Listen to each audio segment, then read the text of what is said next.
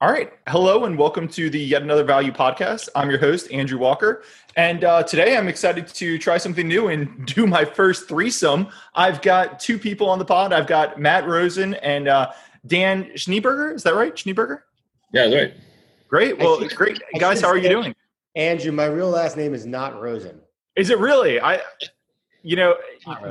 Lock Twitter account. I just assumed it was your real last name. So yeah, I'm not shy about the real last name. My last name is Turk. Oh, Matt Turk. That's right. Perfect. Well, Matt Turk and Dan Schneeberger, great. Thanks for coming on. Let me start the pod the way I do every podcast, and that's by pitching the two of you. It's a little tough to pitch two guys at the same time, but what I can say is Matt and I have kind of conversed over just Twitter for a couple of years, and it's been a real pleasure. I think sometimes profitable, sometimes not so profitable, but Matt's a really sharp guy, really sharp investor, and it's been a lot of fun. Dan, I actually kind of only discovered you a couple of weeks ago when, I was looking at this Bristol Myers contingent value rate we're going to talk about, but the amount of work and your understanding of the CVR have been incredible. So it's just it's been great to follow you guys. It's great to have you guys both on. That out the way, maybe you guys can dive into your background a little bit. Maybe Dan, do you want to start and dive a little into your background and how you came to be here? You're going to make me follow Dan? If you want. Sure. So, I've been an investor for most of my life. It started when I was 14. It was back in 98 where, I sort of got sucked into the dot-com bubble, probably much as many new traders nowadays. And, it's been a wild ride over 22 years. In the meantime, I've completed a medical degree in Switzerland and an MBA in the US. Did some consulting at McKinsey, did an residency in internal medicine. And, most recently I was working at a long-short biotech fund here in Texas before starting my own shop early last year. And I mostly do healthcare / biotech, binary events, and sort of special opportunities. Perfect. So that's what I'm focused on. And, I have a little bit of an obsession with this Celgene CVR. Matt has as well. So it's great to be on the podcast and have the opportunity to discuss the situation. All right, so Matt, we've got an MBA, former McKinsey consultant, doctor helping to analyze this contingent value, right? What are your credentials for analyzing this CVR? The only thing I have on Dan is that I started investing when I was 13. And then apparently after 13, though, Dan has me beat across the board. So, yeah, I've been investing since my bar mitzvah. And I love the stock market. I've always been passionate about the stock market. After I graduated from Tulane, actually, I know, Andrew, you're from New Orleans, right? Fellow Tulane alum. Yeah. Oh, I forgot you actually went to Tulane. Yeah. Yep. Yeah. So after I graduated from Tulane in 2001, which was right in the heart of the recession, actually, not to be a downer, my first day of work was 9/11 at Spear Leeds and Kellogg, which was by that time owned by Goldman Sachs, and it was a few blocks away from the World Trade Center. Wow. Everybody I know was fine. I was fine. I ended up getting 3 or 4 weeks off from work after all I wanted to do was start my trading career.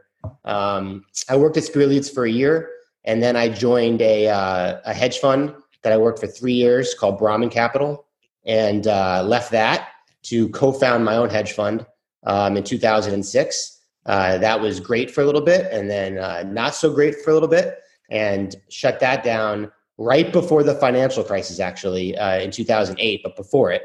I can't blame the financial crisis for why we shut it down. And since 2008, I've just been managing my own money from my couch in San Diego. I've been doing it for about 12 years now, and I focus mostly on special situations. I have no biotech background, but I have been involved in biotechs in the past, and Twitter knows, I think, that I used to be really passionate about Sarepta back in the day. So I kind of was trial by fire for me learning about biotech through Sarepta. After that, I feel like everything's a piece of cake. Twitter knows about you and Sarepta, but look, so we've got a doctor, MBA, former consultant, and a pajamas trader. So this should be a great conversation. So Matt, you didn't want to put on a new shirt. I put on a new shirt for you for today. We appreciate it. So Matt, you didn't want to go second there, so maybe you can go first here. Just maybe you can discuss. So the thing we want to talk about today is the Bristol Myers CVR. It was issued when they acquired Celgene, and I'm just going to go ahead and disclaim that CVRs are extremely risky. They can there's absolutely a chance that this thing goes to zero. We all hope this doesn't, but this is a podcast. It's not investing advice, so I'm just going to go disclaim that out the way. Matt, why don't you explain what a CVR is and how kind of the Bristol Myers CVR came into existence? Sure. So I love CVRs. Most CVRs are not tradable. This is a tradable, publicly traded CVR. So first I'll explain what CVRs are and why they exist, and then I'll explain this one in particular. But CVRs exist when a company, two companies are in negotiations for a merger, and they can't agree on a certain price for a specific asset. And maybe the buyer thinks it's worth 10 and the seller thinks it's worth 20, and they're at a bind. And usually these assets are biotech related. They could be for approvals. They could be for sales milestones. They could be for successful phase 3 trials. They could be for really anything where the buyer and seller in the middle of a merger negotiation can't come to agreement. And you get this CVR upon closing. And let's say the CVR pays $3 for FDA approval of drug XYZ. When the merger closes, you get the CVR deposited into your account. It doesn't trade most of the time. And sometime in the next X years, there's usually a deadline that you have. If that drug is approved, you get the $3. If the drug isn't approved, you get nothing. I'm attracted to these because there's very few accounts that can hold this. It's hard to market. Sometimes it takes years before you get a conclusion. This Bristol Myers CVR is rather different. It's publicly traded. So when the merger closed with Celgene and Bristol Myers last year, shareholders of Celgene got cash, stock in Bristol Myers, and they got one of these CVRs. This CVR is worth $9 only if 3 milestones are hit, and they're all hit by a specific date. Okay. The first milestone was something called ozanimod, which is a drug that was already approved in March. So that's done. We don't even have to talk about it. It's done. It's in the bag. It's irrelevant. The other 2 milestones are 2 drugs that Daniel can talk all about the biotech side of this, but they're 2 drugs in the CAR T umbrella that one's called Lysocell and one's called Ide-cel. And Lysocell has to be approved by December 31st of this year, and Ide-cel has to be approved by March 31st of next year. If they both get approved by those deadlines, you get $9. Currently, the CVR is trading at $2.01. So you can see the stock market's saying there's less than a 25% chance that this happens. No, that's a perfect background. So no, that's perfect. Maybe Dan, can you dive into, so Lysocell and Ide-cel are the 2 kind of main hurdle stones. Obviously, you guys are both bullish on the CVR. Why do you think these 2 drugs are going to get approved? Sure. So, happy to talk about that, but I think, there are 2 or 3 things that I wanted to add to what Matt said about CVRs. Yeah, go for it. I like them for similar reasons. And I think, there are, I think the way I invest is I always try to, look for underpriced or mispriced assets. And I think, there are a lot of reasons to believe why this CVR, when the Celgene merger closed, was underpriced compared, to the probable payoff. And I think one of those reasons is, that the track record of CVRs really isn't that great. If you look at all CVRs ever issued, I think about 20% of all milestones or payouts have been met. But I think, you have to differentiate what those, CVRs exactly were. And most of the CVRs that didn't pay out were linked to, overly optimistic sales milestones. And we know that, for instance, for any kind of drug launch, sell-side estimates usually are too high in about 80% of cases. That's why a lot of people short those drug launches. And, that's one of the reasons why CVRs have such a bad track record. Here in this case, you don't really have to worry about sales. Those are regulatory milestones. And in the past few years, we've seen, FDA that was very permissive and, was very much on top of especially oncology, rare disease, and sort of breakthrough medicines, and got them approved in record number and in record time. So, and that was the reason why I got involved with the CVR. It was also, it was pretty complex to analyze because going into this, you had 3 milestones that you had to meet. So, there was a lot to analyze. So I thought very few people would be willing to do that work and own the CVR and underwrite that kind of risk of a security, that potentially can go to zero. So I think, there were a lot of reasons to believe why this was an underpriced security. And, I started looking at all those drugs individually, and, what was very easy to analyze for all those drugs is, at least for me, is safety and efficacy. There was no question for me that all those drugs are safe and efficacious in their indications and, should ultimately get approved by the FDA. So at this point, we've seen the phase 3 data for these drugs and everything. Is that right? We've seen pivotal data for all those. Can I add one thing, Dan? Of course. I just want to add the reason why the CVR exists. So it's easy to look back why Celgene and Bristol Myers had this. So when the time of this merger was announced, the 3 assets, ozanimod, ide-cel, and liso-cel. Ozanimod hadn't been refiled yet, and previously got a refuse to file letter under Celgene. So there was hair on it. Okay, nobody knew exactly why the refuse to file letter happened. Celgene was pretty open about it, and it seemed like the refiling was going to be fine. But that's why that drug was put into this basket. Yep. Liso-cel and ide-cel hadn't had their pivotal data readouts yet. They came in December of 2019, and this CVR was created in January 2019. So the reason why Bristol Myers put those in the bucket is because they hadn't read out their pivotal studies. When Dan and I started looking at the security, I don't know actually when Dan started looking at it, but I didn't look at it until after December. It started trading in November. I didn't look at it until after both of those top lines read out, and it was pretty much consensus that the safety and efficacy were provable for those 2 drugs. So the skeptic would say, why did Bristol Myers even have the CVR if they were so sure these 3 drugs were going to get approved? Well, they weren't back in January of 2019 because all 3 of them either didn't have their pivotal data or had hair on them. And today, well, there's been some hair this year, but when we looked at it in December and January, it was a much different picture. So anyway. No, that's perfect. Look, you guys keep going. You guys have this. Y'all are doing great. What do you think about liso-cel and ide-cel at this point? Sure. So I think we should probably start talking about liso-cel first because it's probably right now, the next catalyst for, for the CVR. The next really big and uncertain catalyst, I would say, that people are worried about. So liso-cel is a CAR T therapy. It's a cell therapy where you take cells from the patient, you genetically modify them with a virus in the lab, and then you expand them and you put them back into the patient, and those cells start attacking the tumor that the patient is suffering from.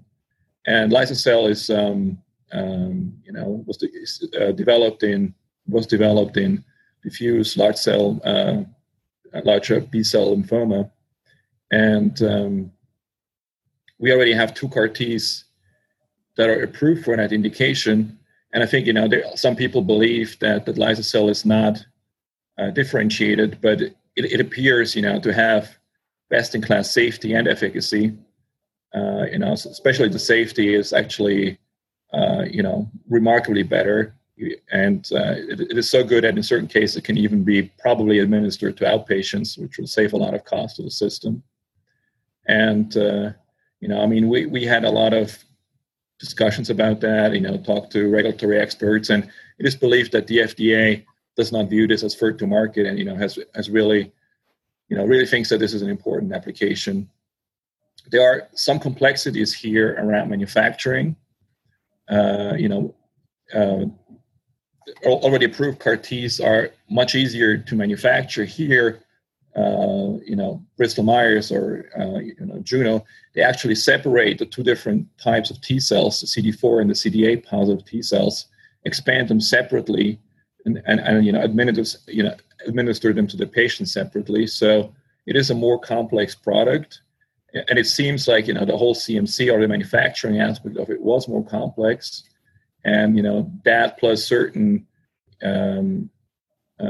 maybe deficiencies in the initial application have led to a so-called 3-month extension, where originally the drug was supposed to be approved back in August, but the FDA has extended that time frame by 3 months and has now set November 16th PDUFA, which is the date by which, by statute, they have to make their decision whether they approve the drug or not. And historically speaking, this is something that's positive, because the FDA doesn't, easily give those 3-month extensions. They only do that when they believe that there's an issue that can be addressed in those 3 months and will ultimately, result in a successful approval. So, I think that is a positive signal. And we've also heard, from at City last week from Bristol Myers Executive VP and Chief Medical Officer side here that thus far our discussions with the FDA, we are very encouraged by the way they have looked at it, and so that it's all going in a good direction, which I interpret as that the regular review of that drug, the safety, efficacy, and CMC review are going well. And I always thought that the CMC review is the biggest risk here. So I'm very encouraged by those comments. But what the other issue is, and I think why the CVR sold off so much, is that there are logistical risks around the FDA inspection right now. That normally in a normal world without COVID, the inspections for such products take place very early on in the review cycle. Usually about 3 to 4 months after the filing. And here we know that they haven't happened yet as of last week. And that is due to COVID, related travel restrictions. And, I think that's what people worry about right now. I don't know, Matt, do you want to continue expanding on that? Go ahead, Matt. What I would add, I think that was a really good summary of the situation, is that the major amendment only happens about 10% of the time, and it never really happens as early as it happened here. So usually it happens within a month of the PDUFA deadline, and the FDA needs more time to get it over the finish line for the first review cycle. It actually says in the statute exactly what Dan said, that they only give major amendments if they think it's going to lead to approval in this review cycle. What was odd here was it happened in early May with an August 21st PDUFA date. And I can't find a time that's ever happened before. So there's all sorts of theories behind this, that maybe the FDA was buying themselves more time because of COVID to be able to do inspections, because you couldn't do inspections in May and April, in June and July. Another thing that Dan didn't mention was that the previous CAR Ts, the two that have been approved, both were approved 5 to 6 weeks early from the PDUFA date and never had a major amendment. So that would have put liso-cel being approved in the beginning of July, which I think Dan has actually referenced to me privately, means that when that major amendment happened early May, it was actually very far along in the review process, if you think about it, because they probably were on an accelerated review, just like the other CAR Ts, and they were expecting approval in early July. So an early May major amendment isn't as bizarre under that context. As far as the inspections go, I think what the market, and this really, we have to focus most of our time on the inspections because that really is the big issue right now. I think what the market's missing is that we have data points over the last 2 months of how the FDA is conducting inspections, whether they're conducting inspections, and nothing is abnormal with the way that this Bristol Myers review process is going. So for instance, we know that a company called Fennec had a PDUFA date in the middle of August, and they got their drug rejected. It's not breakthrough designation. And so breakthrough designation is a designation that drugs get that are very important and usually unmet needs. And both Lysocell and Ida-cel have breakthrough designation, which is the most important label you could have for a drug in the FDA. So this drug, Phenicad, has no breakthrough designation and got rejected. But it has been disclosed, not publicly through private phone calls with the company, that they got their inspection about 30 days prior to that PDUFA date, which is very close. That's very close to when you would normally do it. You would do it months probably in advance of that. So 30 days, this PDUFA date for Lysocell is not until the third week of November, which is like 75 days from now. That's the first thing. The second thing we know is there were 3 other drugs approved in August. And it's my understanding that all 3 of these drugs had inspections before they were approved. You can confirm it with their investor relations. They won't give you details of when the inspections were. Do you remember what the drugs were, Dan? One was PTCT, and what was the other one? I can't remember off the top of my head. Yeah, I think Roche had 2 approvals, and I think there was one other drug. So as far as, and then finally, the final thing that's very important about inspections is on July 20th, the FDA put out a press release saying they were going to restart inspections in the country. And they were going to do it in a 3-tiered fashion. Okay, the first tier is mission critical drugs will be inspected everywhere. They do not define what mission critical it is, but they says they will look at whether drugs have breakthrough designation and whether they're for an unmet need. Now that's the second part where it gets confusing with Lysocell because there's 2 drugs already on the market. But Dan and I would argue very strongly that this is a differentiated product that is better than both drugs on the market and actually will save lives. So Dan can get into this, but the safety of CAR Ts is very, very important. Of the 2 CAR Ts on the market, the one that's the most efficacious has 2% of the patients die from the side effects. It's called CRS.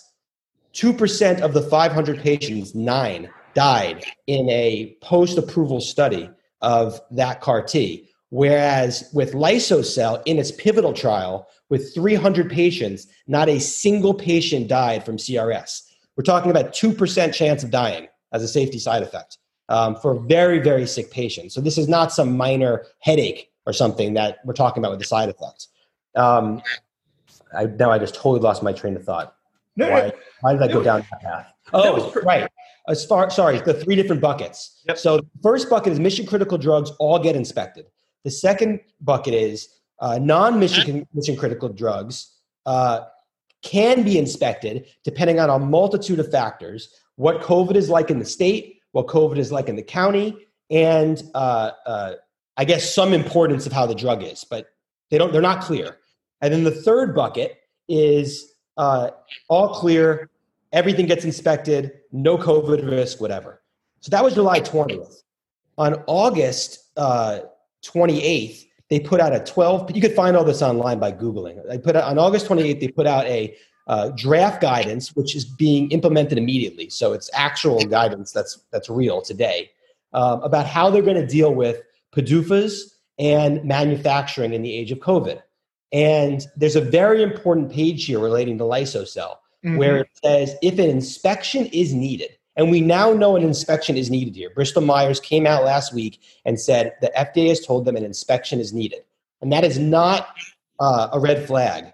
Every one of our contacts told us over the last few months that because of the complexity of CAR T, they would have to inspect these plants. Doesn't mean there's something wrong with the plants. In fact, these plants have never been inspected before. So there's no reason to believe there's any kind of red flag at the plants is why they need an inspection.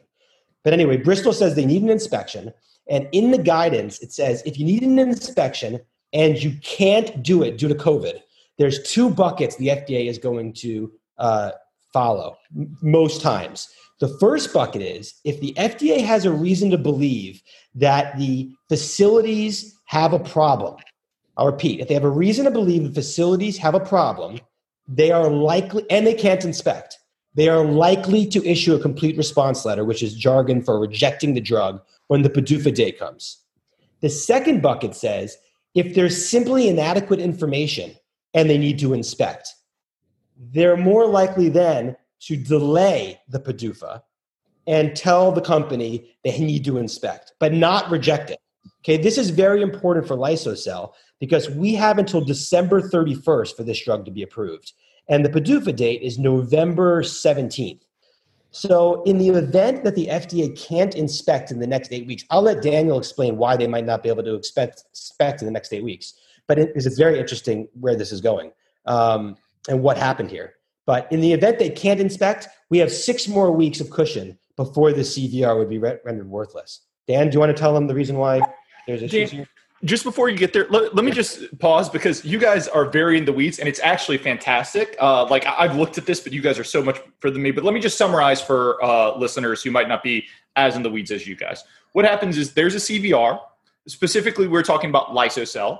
Lysocell got a major amendment in May that pushed its PDUFA date back from, what was it? It was going to be in August. It pushed it to November, right?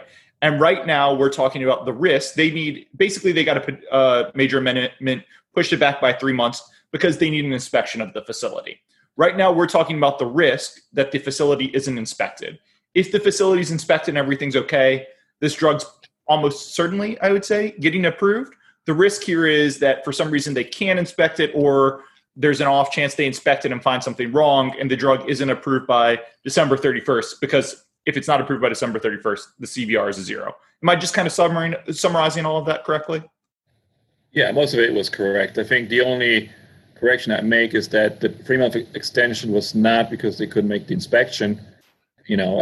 Bristol Myers has never disclosed why exactly it happened. We believe it has something to do with the CMC part of the review and, the FDA needing more time for that. Okay, perfect. So, Dan, Matt kind of was leading you into why you a little bit more on the safety and the inspection. Why don't you dive into that? Sure. So, as we said, in a non-COVID world, this inspection would have happened a long time ago. It probably would have happened in March or April. My assumption is that it actually was scheduled for March or April, but they had to postpone it due to COVID. As things were pretty bleak back then. So the FDA strategy so far was to schedule those inspections, sort of as late as possible in the review, with the hope that COVID would, from a trend point of view, get directionally better, right? And it would be safer for those inspectors to travel out there. So, as Matt mentioned, we, for instance, know from Fennec that their inspection just happened 30 days prior to the PDUFA. The drug was rejected, but that had nothing to do, with, the FDA's ability or inability to inspect those facilities. And, so far, we also know that the FDA has not really missed a lot of PDUFA dates. In fact, they have met them. They have not met the PDUFA dates for, a very small biotech company called Lipocine, which is developing oral testosterone replacement. It's a testosterone tablet, basically. But that was not due to, the inability to inspect. In fact, I suspect that it has something to do with regulatory exclusivity there, where the FDA doesn't know whether by their statute they are allowed to approve this drug because another, oral T-pill was approved 18 months ago. And now the question is, is this pill different enough from the other pill, for them to be able to approve it? And I believe that Lipocine had to present in front of the exclusivity panel, and this whole discussion hasn't been resolved yet, and that's the reason for the delay. We are aware of one company that actually got a CRL because the FDA could not inspect the facility. That was a small biotech called Nebriba that is working on an antibiotic. But there were 2 issues. One, they already had a CRL a couple of years ago for their facility, and it was their resubmission. And 2, the facility was located in Europe, and at the time with the travel restrictions, it was not even clear when or how the FDA could reinspect that plant. So they got a CRL for that. And I'd add, both of those drugs don't have breakthrough designation. The company that missed the PDUFA date is a little $50 million market cap that's been CRL'd twice before. And again, nothing to do with inspections. Yep. These two drugs, Lysocell and Idocell, could not be more kind of life-saving, last of line treatments for patients. We haven't really touched on that yet, but this is the end of the road for both of these indications. There's no other treatments, really. Is that true, Dan? I mean, after this, if these drugs fail for the most part. Right. So, I think normally what would happen now, based on everything that we've observed from other companies, is that the FDA will probably schedule inspection 4 to 6 weeks prior to the PDUFA date, travel there, inspect the facilities, and eventually approve. But from what we've learned last week at Citi, it's even more complicated than that, as that, our country is in those extraordinary times now with COVID, where, we have this Operation Warp Speed, or this heroic effort, to get a COVID vaccine to market as quickly as possible. And, Bristol Myers has disclosed that some of the people, this is not from the review team, not from the oncology team, but some people that were actually, supposed to work on that inspection, that they might get pulled into COVID vaccine-related facility inspections. So, what I suspect is going on is that they have something scheduled, a few weeks from now, where the FDA inspectors are supposed to travel to those two sites that need to be inspected. But right now, the FDA has also told them that there's some risk around that, that some of those people might be needed for vaccine inspections, which, the FDA, due to political pressure, might prioritize over Lysocell inspections. Yep. No, that's perfect. And then why don't you, Matt, you were kind of tossing over to Sam. Why don't you talk about why Lysocell is so critical, why you think the FDA, it's breakthrough, obviously, why you think the FDA is going to prioritize inspecting this? Well, there's only, besides the vaccines, if you look at the calendar for the next few months for the FDA, and specifically for oncology and the division that oversees this, it's very light.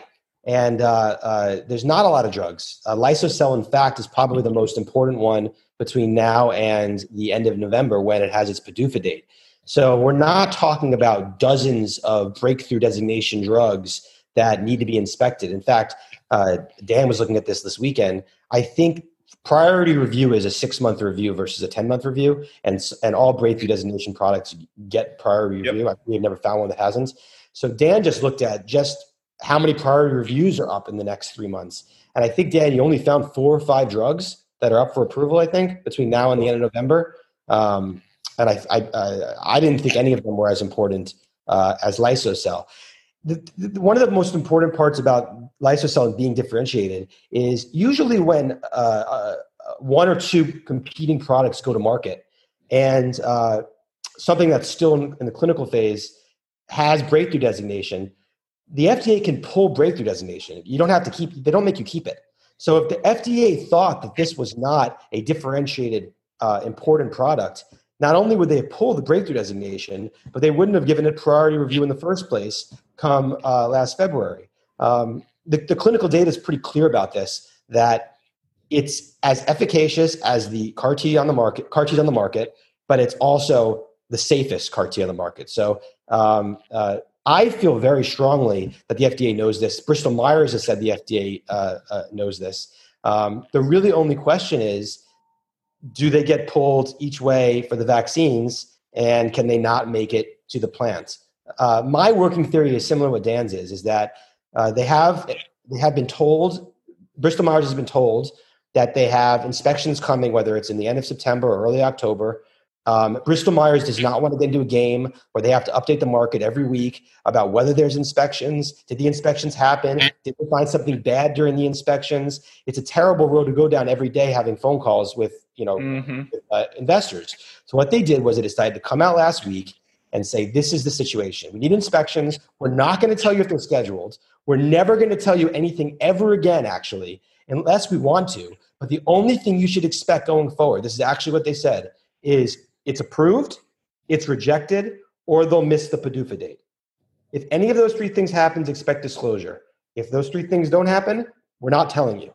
And the market really freaked out, but it was a pretty smart thing for them to do, because And then the reason why I think an inspection is scheduled is I thought it was very odd that Bristol Myers disclosed the vaccine side of the risk.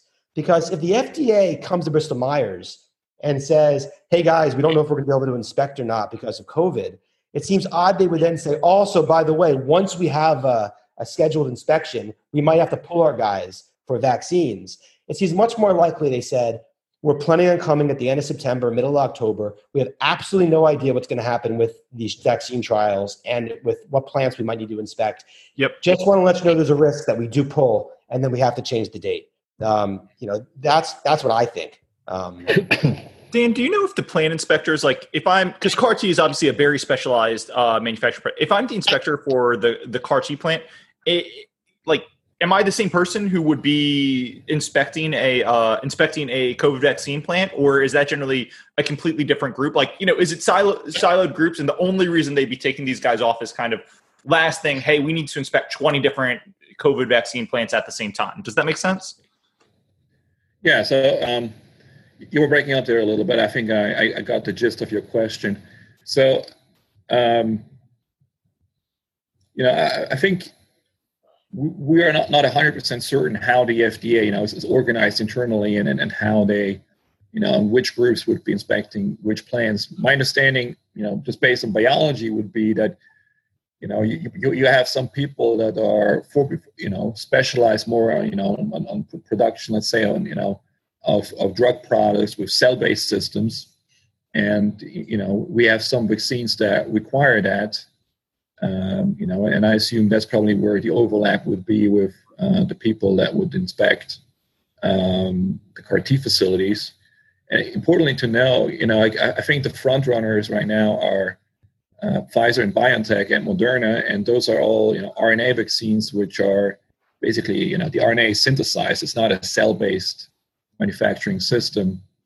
That having said, we don't know how exactly the plans of the FDA look like, and it's reasonable to believe, that those plants would be inspected when they're ready, from a manufacturing compliance and CMC perspective, as to versus when the clinical trials actually read out. So I think, there's a lot of uncertainty there, and I think, the FDA statements and Bristol statements reflect that uncertainty, frankly. That having said, Bristol is also very clear that the FDA is aware of potential scheduling conflicts, and they try to work in parallel. And, I think what really spooked the market was the fact that those risks were so emphasized by Bristol Myers. But I think, we as investors are not used to hearing those kind of statements from companies.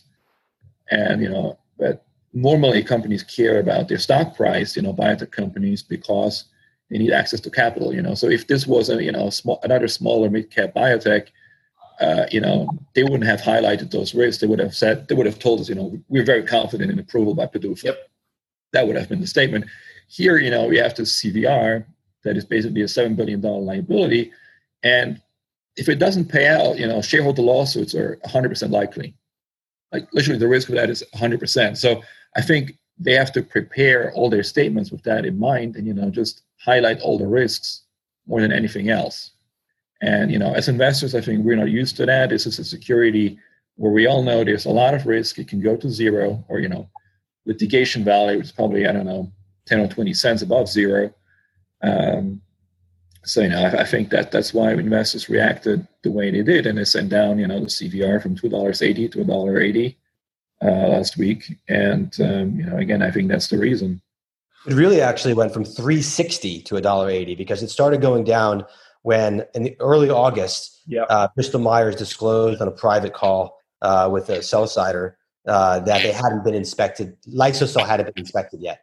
And then it really never recovered from that private call. And that's what got them in the bind. So this security has been littered with selective disclosures by Bristol Myers and Bluebird having private sell-side chats and giving updates along the way from May to today. And I think the last week's call was public. It was a dial-in number and a webcast, but they're not all webcasts. And I think Bristol Myers finally nipped it in the butt, and that's why they issued that disclosure. I'd like to add one real quick thing that's not before I forget. A very, very bullish part of what came out last week was the FDA saying they need to inspect. A lot of people might have interpreted that as negative, thinking, oh, it might be a problem. That's why they need to inspect. But something happened in August that is a real tell. In August, BioMarin was near the end of its PDUFA for its gene therapy drug, which is under the same umbrella as these CAR-Ts. It's not oncology, but it's the same group that does the inspections. And they rejected the drug at the end of July. Importantly, BioMarin never had their facility inspected when they got it rejected. And they would have definitely needed an inspection. It's a novel drug in a facility that never had anything approved before. Why didn't the FDA inspect? Well, it seems pretty obvious in hindsight. COVID's is ramping everywhere, and it was in Orange County, LA area. And the FDA didn't want to send its inspectors into a COVID hot zone when they were rejecting the drug. So fast forward to Bristol Myers and Lysocell, and we're definitely done with the review process at this point. The PDUFA date was in August, and it got pushed to November. And I'm very confident that they're done with everything but the inspections. And they've told Bristol Myers, we need to inspect your facilities. They wouldn't go in to inspect if they've already found a problem with either the CMC from the documentation or with the safety efficacy of the drug. So that's a huge tell that it's queued up to be improved pending these inspections. Dan, maybe talk a little bit about the risk of the inspections and how risky they are and what you think about that from that perspective. Yeah. Sure. So, the way the inspection works is that you have a number of people, most of the time 4 or 5. They go to the plant. They spend anywhere between 3 and 5 days there, and they go through all the documentation. They look at the way the drug is being manufactured. They tour the facility. They even look for rodents in the cafeteria.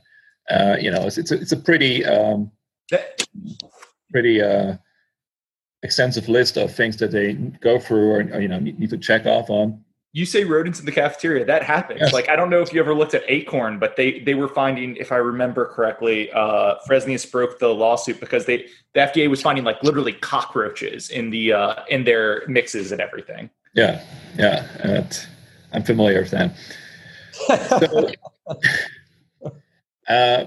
how it works in practice is, at the end of the day, at the end of every day, the lead inspector gives, senior management on site a summary of the findings. And when they're, done with the physical inspection before they leave, they give you a summary of everything they found. They give you this preliminary 483 form, and it mostly has their findings on it. And it's important that I would expect both Bristol Myers, at their Bothell, Washington facility, as well as their vector manufacturer in Texas, to receive a 483. I think it's quite likely. I looked at the 2 already approved CAR-Ts and all the vector manufacturers that were inspected. You had a total of 5 inspections, which has resulted in 5 483. So, the 483 might come. We might hear about it. It's nothing to be freaked out about, because what happens as a result of 483 is that as a company you have up to 15 days to respond to that in writing, and the response is basically you don't have to resolve those issues. You just need to present a root cause analysis. Why did those things happen, and how and sort of convey how you're planning to address it, right? And that's what's required. And then, once the inspector gets your report or your written statement, he will do one of 2 things. He will either, recommend approval, or say that, the state of the facility at this time, isn't good enough, and he recommends withholding the approval. Those are the 2 things that can happen. And in case of the 5 inspections that we had for CAR-T products, that's what happened in every single case. 483 company or manufacturer responded. Response was deemed satisfactory, and the inspector recommended approval.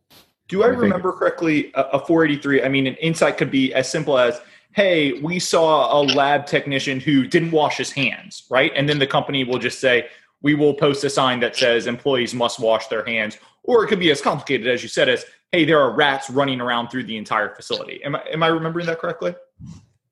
That's correct, yes. And to be clear, there are 483s that can be pretty bad and can't easily be addressed. Where actually the inspectors will say, I recommend withholding the approval at this point, and the company receives a CRL and needs to resubmit. That can happen. I've seen that happen, So would I be one risk here, Andrew, is that because most of these inspections in non-COVID world happen earlier on in the review cycle, it gives them a much longer time to respond to any problems that arise. So let's say they inspect now in the middle or the end of October. We don't have any reason to believe they're going to wait that long, but maybe they do. And maybe they find some problems, and maybe they're not super minor. And FDA decides come November 17th, I think is the PDUFA date, we're not going to give you any more time. This is the PDUFA date. We're rejecting the drug. You have to refile. So that's a real risk. I don't believe that will happen. I don't believe the FDA is working against Bristol Myers. They have the same goal to get this drug to patients, just like Bristol Myers does. So I think, in fact, Dan, why don't you tell them about what you found out about the inspection on that company in July and August and how it was approved? The drug was approved like 3 weeks later after getting a bunch of negative inspection points. Sure. So, I think you're referring to the, Bayer's approval of Lampit. And I think, more than anything, this just shows, that the FDA usually will go above and beyond, to meet their PDUFA date and get drugs approved. So that was a drug for a disease called Chagas. It's a infectious disease transmitted by kissing bugs.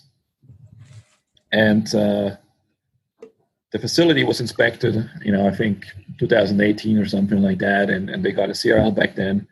Now they, resubmitted the application for the drug, and inspection was scheduled for March, but it was postponed at the time, because COVID was ramping in Europe and the US. It was rescheduled for July 7th, which was exactly 30 days prior to the PDUFA date. They missed that, so they actually inspected it. They inspected it July 20th to 27th. They wrapped up the inspection just 10 days prior to the PDUFA date. This resulted in a 5-item 483. Was still recommended for approval by the inspector 8 days after the inspection. 9 days after the inspection, the review was formally finished. And 10 days after the inspection, which was the PDUFA date, the FDA approved the drug. So now I think this just shows that the FDA really goes above and beyond to approve those drugs, bring them to market, and it can be very, very flexible and very, very quick. That was one case that gives me quite a bit of confidence that the FDA will make it happen here. So with that, we should probably sort of wrap up Lysocell because this has been going on for quite a bit. I think what's most likely going to happen, in my opinion, there's always risk. It's possible that the FDA can inspect. It's possible that the FDA will find issues, in the 483 that Bristol Myers can't address. And it's possible that, we get a CRL here, or that, that the response from the FDA will drag beyond December 31st. But I think the most likely outcome, and I give this a 75% probability, is that the FDA will inspect prior to the PDUFA date, in fact, the next few weeks, and then that they will ultimately approve the drug prior to or on PDUFA. I think that's still my base case. And I think there's, in the 25% where this doesn't happen, I think you still have a 50% chance that, the FDA will miss the PDUFA date, but they will try to, but they will ultimately give a positive decision by end year, which is really the deadline for the CVR. Yep. So you have about 6 weeks of wiggle room there. Of course, you have Christmas, but I think you still have a lot of wiggle room there where the FDA, could send an inspection team and sort of try to make that approval happen prior to year end, which, by the way, also matters for the FDA because they always have their statistics, in the annual statistics where they're always, proud about, where they always talk about how many drugs they got approved, what sort of the approval rate was, and, they met all the PDUFA dates, et cetera. It's also very important for them to show that COVID is not impacting bringing life-saving drugs to patients. They've talked about this a lot over the last 6 months, and missing the PDUFA date because they can't inspect in COVID is a very bad look for the FDA. They have not done it yet once. So it seems very unlikely to me that that's going to happen. Before we get into ide-cel, I think we should spend probably 5 minutes on the incentives behind the CVR. It's the most asked question usually. Let's do incentives. So I have a lot of questions on incentives at the end. Why don't we do that there? Because I do think some of the stuff with ide-cel comes into play with the incentives. But okay. Let me so Dan said 75% this is approved by PDUFA, 50% it's approved in the 25% it doesn't happen, 50% it's approved before the year end. We'll round up and say he said it's almost 90% that this is approved by year end. Where would you put your odds? I'm at 90%, a little bit different than he is though. I'm at 80% by PDUFA, which by the way, I'm haircutting for no really great reason. I was at 90% by PDUFA before last week, which is just statistically what breakthrough designation drugs get, what major amendment drugs get. They get approved 90% of the time. I'm not even looking at this specific circumstance, which I think is an approvable drug on its own merits, just statistically. So I'm at 80% by the PDUFA, and I'm at a 10% chance that it happens between the PDUFA and end of year. The remaining 10%, 5% chance they get rejected, and a 5% chance it goes after December 31st. So I'm a 90% chance of it happening at the end of the year. Let's turn over to ide-cel. Dan, do you just want to walk through ide-cel real quickly and what's going on there? Sure. So ide-cel is also CAR T treatment. It's for multiple myeloma. It's a last line treatment for those patients who will be first to market. In this specific indication. So I think there's a lot. People are concerns that the liso-cel is first to market here. Those concerns don't really apply. The clinical data, safety and efficacy wise, is certainly good enough for an approval. I didn't see anything that would give me concern. But I think what happened with ide-cel that was a little bit surprising is that I believe it was submitted in late March for approval, and then in May received refusal to file letter, where the FDA refused to review the inspection and told Bristol Myers to resubmit. And we can, and we will probably try to sugarcoat that, but really it is concerning that a company of the size of Bristol Myers ended up in a situation that's quite rare and quite embarrassing for any kind of respectable drug manufacturer, where the FDA just simply refused their application. We could talk about that. I mean, basically the idea behind an RTF, it runs the gamut of the worst thing that could ever happen to what they claim is this. So basically, when a company files a new drug application, the FDA has 60 days to accept it. And they don't usually care too much about the quality of the information. It's the quantity. So the FDA says you have to have this kind of documentation for the CMC. You have to run a phase 3 trial. Whatever the volume is they demand, they expect it to be there for them to review the application. What Bristol Myers claims happened was they left out a large chunk of documentation relating to the CMC module of this application. And the FDA said, we can't review this application because you forgot to give us the documents. Bristol Myers claims that they were supposed to give them the documents during the review process, not before the filing. So to take a step back, early May, well, let's do the timeline. End of March, ide-cel gets submitted to the FDA, end of March. Early May, liso-cel gets a major amendment that Bristol Myers discloses was also for documentation related to CMC and quote-unquote preclinical stuff. They never got into more detail than that, but it was a documentation related to CMC. The FDA said you gave us so much information, we're deeming it a major amendment so we can have 3 more months to analyze it, okay? That was the beginning of May. Then just 2 weeks later, they get a refuse to file for ide-cel saying you left out so much documentation relating to the CMC module for ide-cel. You have to refile.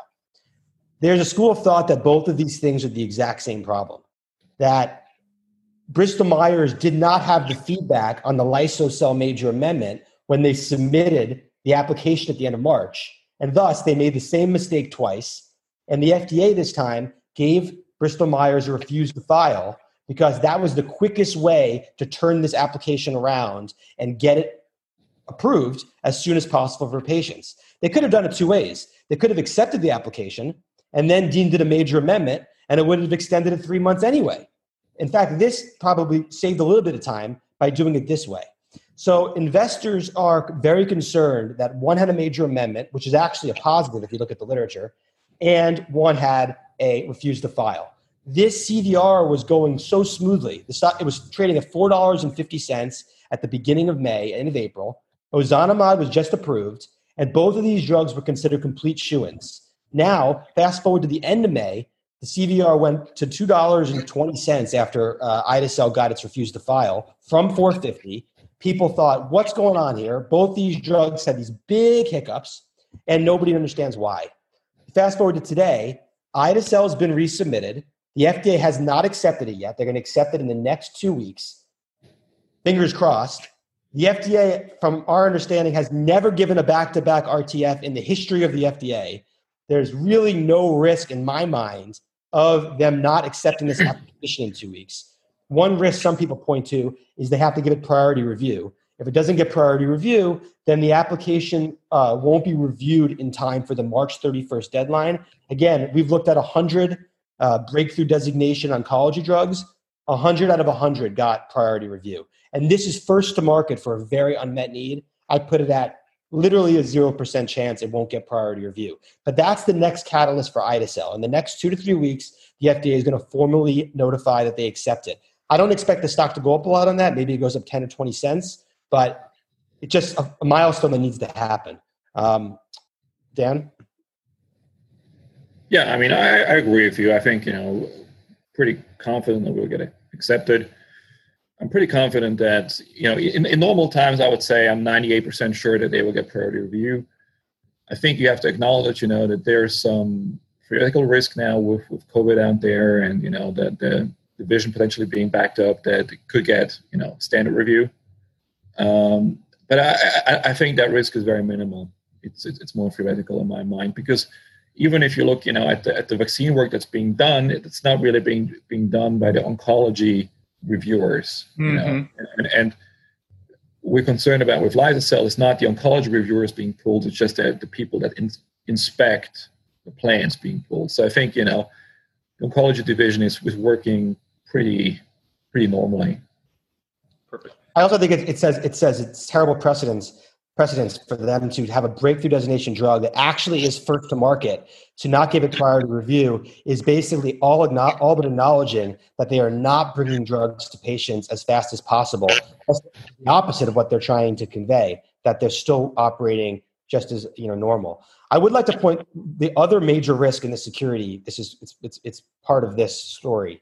Is because ide-cel got or refused to file. That means that their PDUFA date is going to be sometime at the end of March. This is a risk that's going to exist until it gets approved, and it's what follows. If ide-cel gets a major amendment, just like liso-cel got, it pushes the PDUFA out past March, and the CVR is a goner. Now, liso-cel got a major amendment. So you might think, well, there was a decent chance this happens. I mean, if one of these CAR-Ts got it, maybe Bristol Myers screwed up on this one. So my answer to that is the following. When Bristol Myers got the refuse to file letter, what happens is they get a long letter, and every part of the dossier that they submitted gets critiqued, and they say specifically what is missing in this package. Usually, drugs don't get refused to files, but they are missing things. Look what happened with liso-cel. It was missing things, and they had to submit more stuff after. It's my belief that because they got this kind of early look into what the FDA wanted from this refusal to file, it took them over 10 weeks to refile this application. I think they submitted everything under the sun, every piece of documentation they have. And there's really nothing left of a materiality that the FDA could ask for to then necessitate a 3-month extension. Now, the skeptics and the cynics, which we'll come up to with incentives coming forward, will say Bristol Myers purposely left out stuff. They purposely left stuff out so that the FDA could have a major amendment and they could save $7 billion and not have to pay out the CVR. And we'll get to that if you want under the incentives. But we're going to hit the incentives. Just anything else on ide-cel? I mean, I want to be conscious of time as well, but anything else we should be hitting on ide-cel here? All I'll say is every expert you speak to, you can go call 100 oncologists. Everyone will tell you it's an approvable product. We used to get odds from 98% to 99.9%. Yep. They have some competitive issues with some drugs in the pipeline from Johnson & Johnson. It might have some difficulty from a commercial standpoint once Johnson & Johnson's drug gets approved, 6 months, 3 months, 9 months later. But as far as approvability from a clinical perspective, nobody will tell you this drug's controversial in any way. Dan, anything from you? Yeah, so I think the main problem with ide-cel is that the timelines are sort of very, very tight, right? So yep. PDUFA date, should it get accepted and get priority review, will be before March 31st, but probably 1 or 2 days ahead of that. So if there are any delays, inspection related, or if there are any or if there's a 3-month extension, the CVR is probably toast. I think one has to acknowledge that. That having said, I very much agree with Matt. That the clinical data, safety and efficacy wise, is very much approvable. CMC is easier than for liso-cel because they don't have this complicated extra step where they would separate CD4 and CD8 cells. It's much more similar manufacturing wise to the already approved CAR T, so that the first generation CAR Ts, I will say, and they went through this RTF process, so they know exactly what the FDA wants to see CMC wise in terms of documentation. That's positive as well. And then, I think the last thing that I wanted to mention is inspection-wise, I don't know where the vector is being manufactured, but at least, the product itself is being manufactured in building S12 in where was their facility? New Jersey, Union City. Yeah, it is in New Jersey, but what's the town called? Summit, New Jersey. Correct, Summit, New Jersey. So, I think that's a 3-hour drive from the FDA's headquarters. So I think, unlike, the liso-cel facility that's located in Washington State, I think, the inspection there should be much easier to schedule logistically. And, I also don't expect, the FDA to be back-to-back busy with, COVID vaccine plant inspections until March. So I think the risk there is smaller. I think, I'm 80% plus on it getting approved by the deadline. There's some risk around the 3-month extension. There's some risk, we don't know what's going to happen. I want to be fully transparent. We don't know what's going to happen, with COVID in the winter. Yep. It is a hypothetical risk, that we could end up in a situation that's similar to where we were, in March of last year. And if that's the case, then maybe even, I don't know, a Summit, New Jersey inspection could be risky. But, I'm pretty confident that this drug will get approved as well. Well, the good news about ide-cel, I can't believe they had to name these things so close to each other.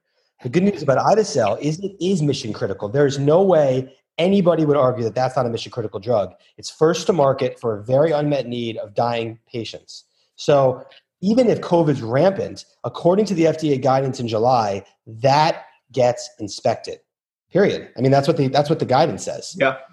I feel very good about that being the second one with the shorter time frame. No, that's perfect. So let's switch to management incentives, right? Because when I see this and I see a major amendment, a refuse to file all this, and the timeline is really creeping up on you, I look at this and I say to myself, hey, I've seen this happen with CVRs before, right? If the drug's approved March 31st, the company owes $9 billion, $7 billion, $10 billion, whatever. If it's approved April 1st, they don't owe anything. Like the incentive is there for the company to just try to push back that filing just a little bit, because then they get to keep several extra $1 billion, right? And they still have drug approval. So why do you guys feel comfortable that what's going on here is, Bristol just kind of messed up once or twice, but it sounds like the same thing they messed up in both drug filings, versus Bristol is actively trying to game the system to get approvals just beyond when the CVR will play out? And I'll let either of you start. I have a lot to say about this. I know Go Dan. ahead, Matt. Go ahead. I think Dan's got a really good angle from his time at HBS, and you can talk from that perspective, from talking to other executives about incentives. But there's two things I'd like to discuss here. So the first one is every action Bristol has taken has been the exact opposite of trying to not pay this drug. So pay the CVR, excuse me. So first they filed Ida-cel at the end of March. The guidance was for first half of 2020. I believe, Dan also believes, they probably rushed the filing at the end of March so that they would have a full year to get this approved by March 31st, 2021, so that they would have the cushion for a major amendment if it came. They did it within days of the deadline. That's the first thing. The second thing is, when Ida-cel got the refused file in May, they could have said that day, we're shocked, refused the files are terrible, we need to have a type A meeting with the FDA, we're not sure when we're going to refile this thing, we want to make sure we're very careful next time. No, they didn't do that. They said, this is easy, we are going to get this refiled by the end of July. Why is that important? If this got filed the first week of August, the CVR is probably dead. But they said they're going to get it done by the end of July. Guess what? They filed it by the end of July. So, a cynic could say they're doing this all for lawsuits, but they had a pretty easy out. I mean, they got to refuse the file, which is one of the worst things you can get. And they could have said they really want to make sure they have all their I's dotted, all their T's crossed, and they want to meet with the FDA, and they wanted to take their time. So that's the first half. But the second half reason, or the second bucket of reasons why I believe they can't, not even won't, but can't sabotage this, is if you take some time to look at all the people that are working on this project, it's in the dozens. And most of them, virtually all of them, are ex-Celgene. And when they consummated the merger, every Celgene employee, down to the janitor that owned Celgene stock or had Celgene options, got CVRs. I believe for employees, they're all non-tradable because they're all part of their stock packages or whatever. And the entire Juno team Juno, by the way, is a Celgene unit that is now Bristol Myers unit. We refer to Juno. We're talking about where Lysocell is made. Yep. They all have CVRs. I actually wrote down the names of the 5 most senior Bristol Myers employees that are going to be overseeing Lysocell and the regulatory process. And the 5 most senior employees are the CEO of Bristol Myers, of course. He's, of course, from Bristol Myers, not from Celgene. The second employee is the CFO of Bristol Myers. He came from Celgene and has CVRs. The third most important employee is the CMO, Chief Medical Officer. He's brand new from 2019, did not come from Celgene. The next employee is the Executive Vice President of Hematology. His name is Nadim Hamed. He came from Celgene. He oversees all CAR-T. And then every single employee below them is virtually all Celgene. So in order to sabotage this in any way, you have to believe that either the CEO of Bristol Myers or somebody below them somehow orchestrated with multiple employees, not just one, but multiple employees all the way down to whoever's submitting the regulatory file, some way to sabotage it, just enough to sabotage it so that they either get rejected, if you think you're that cynical, or just to somehow push out the deadline so they get approved in April or May. If they did this, I believe this would be a felony, definitely from a financial perspective, because you're committing financial fraud, trying to save $7 billion. But can you imagine the headline risk of trying to push out a breakthrough designation cancer drug for the most sickest patients because you were trying to save a rounding error for a $150 billion company? You might go to jail, and the headline risk would be so astronomical you would definitely lose your job. And we're talking about dozens of people that have to be involved, and all it would take was one of them to be a whistleblower about it. Yep. Oh, and mind you, they also all own CVRs, and they all are incentivized to see this get done on time. So I just think it's ridiculous that people think there's a chance of a misalignment. Dan, why don't you tell your little story about the CEOs you talked to? Go ahead, Dan. Yeah, I mean, I agree. Pretty much everything that was said. And if you're, I always, I think we as investors, we always think, that dollars or cash are, the most important thing for biotech or big pharma CEOs. Maybe as a biotech investor, you think pipeline is the most important thing, but it is not. I was very fortunate. I had the chance to talk to several, executives of large U.S. publicly traded pharma and biotech companies last year, and the answer that I uniformly got when I asked them about what their biggest worry is was headline risk. They worry that there's some kind of scandal. There's worry that there's some kind of drug pricing headline, price gouging headline. This is the kind of stuff that those CEOs worry about, on a daily basis. And I think, for them, if you look at how they're incentivized, it makes perfect sense, right? Once you sit in that seat, you get your $20 million plus compensation annually. There's no big upside for you, if you save $5 million somewhere, but there's real downside, if you lose that job, because it might not be that easy, to find another job that will pay you equally well, right? So I think that's very clear. I was also I did some digging on people that worked with Bristol Myers CEO before to sort of learn how he thinks, and what I universally heard back is that he's very risk averse. So and in fact, that's probably the reason why the CVR exists in the first place is that he was worried about overpaying in case of the pipeline not working out. I don't think he would be the kind of person now that would on purpose try to sabotage that, burn down the house to collect fire insurance.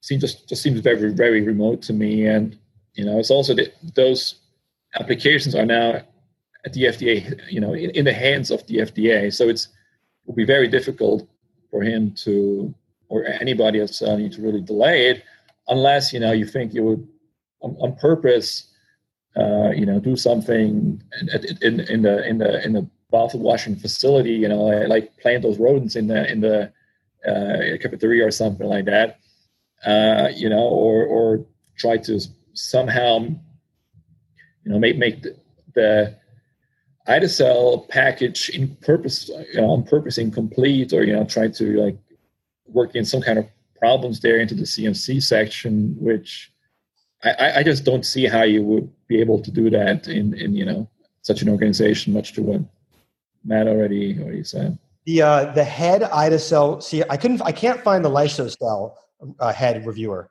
but the ide-cel reviewer is available. A Google search for ide-cel, LinkedIn, Bristol Myers, and you'll find her. And she's very experienced. She's in charge of the entire regulatory process. And guess what? She came from Celgene. So she's been spending 2 years working on this. She probably owns CVRs. And I'm pretty sure she's not going to take a phone call from the Bristol Myers CEO saying, can you please mess this up just a little bit so we could save some money and also kill some people for a few months? I just don't see it happening. I don't have my Q hat on.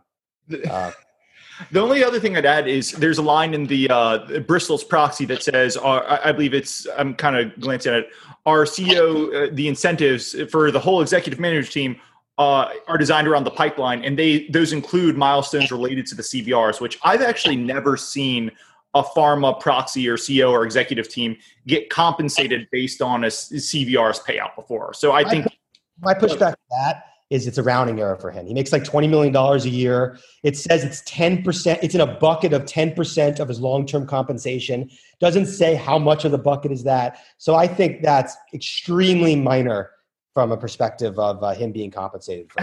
I'm trying to be a bull here. I'm trying to help you out over here. I want to be honest about what I think is the reason why they won't screw this up. And it isn't because Giovanni's going to make money off of this. Well, guys, this has been great. We're running really long, so I think we're going to wrap it up here. I do want to give you guys a point. Matt, anything you think we missed or anything you wish we had dived in further, or do you think we were pretty our limitation?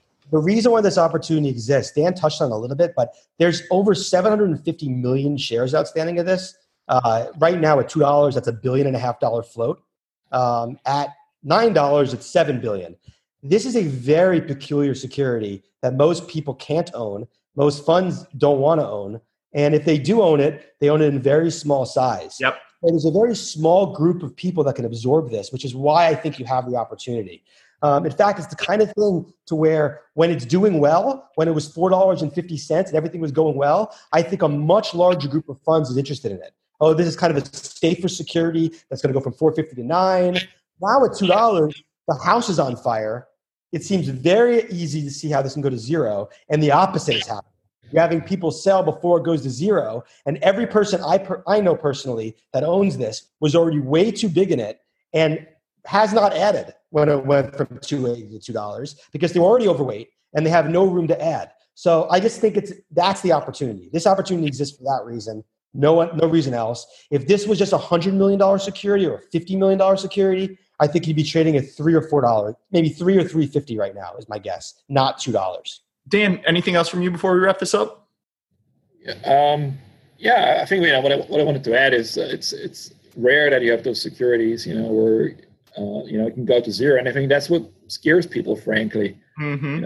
I was wondering, if it had like a $4 bond component to it. So, if the CVR was $6 right now, and the downside would be trades down $2 to $4, and you have a $7 upside. I was wondering, where people would look differently at it and sort of evaluate differently. I'm pretty sure they would. The thing is, it's the zero that is scary. It's also, quite illiquid. As Matt said, there are 700 million shares outstanding. Most days it trades, 2 or 3 million shares. So only a very, very small fraction, of the shares changes hands. I think the bets have been mostly made.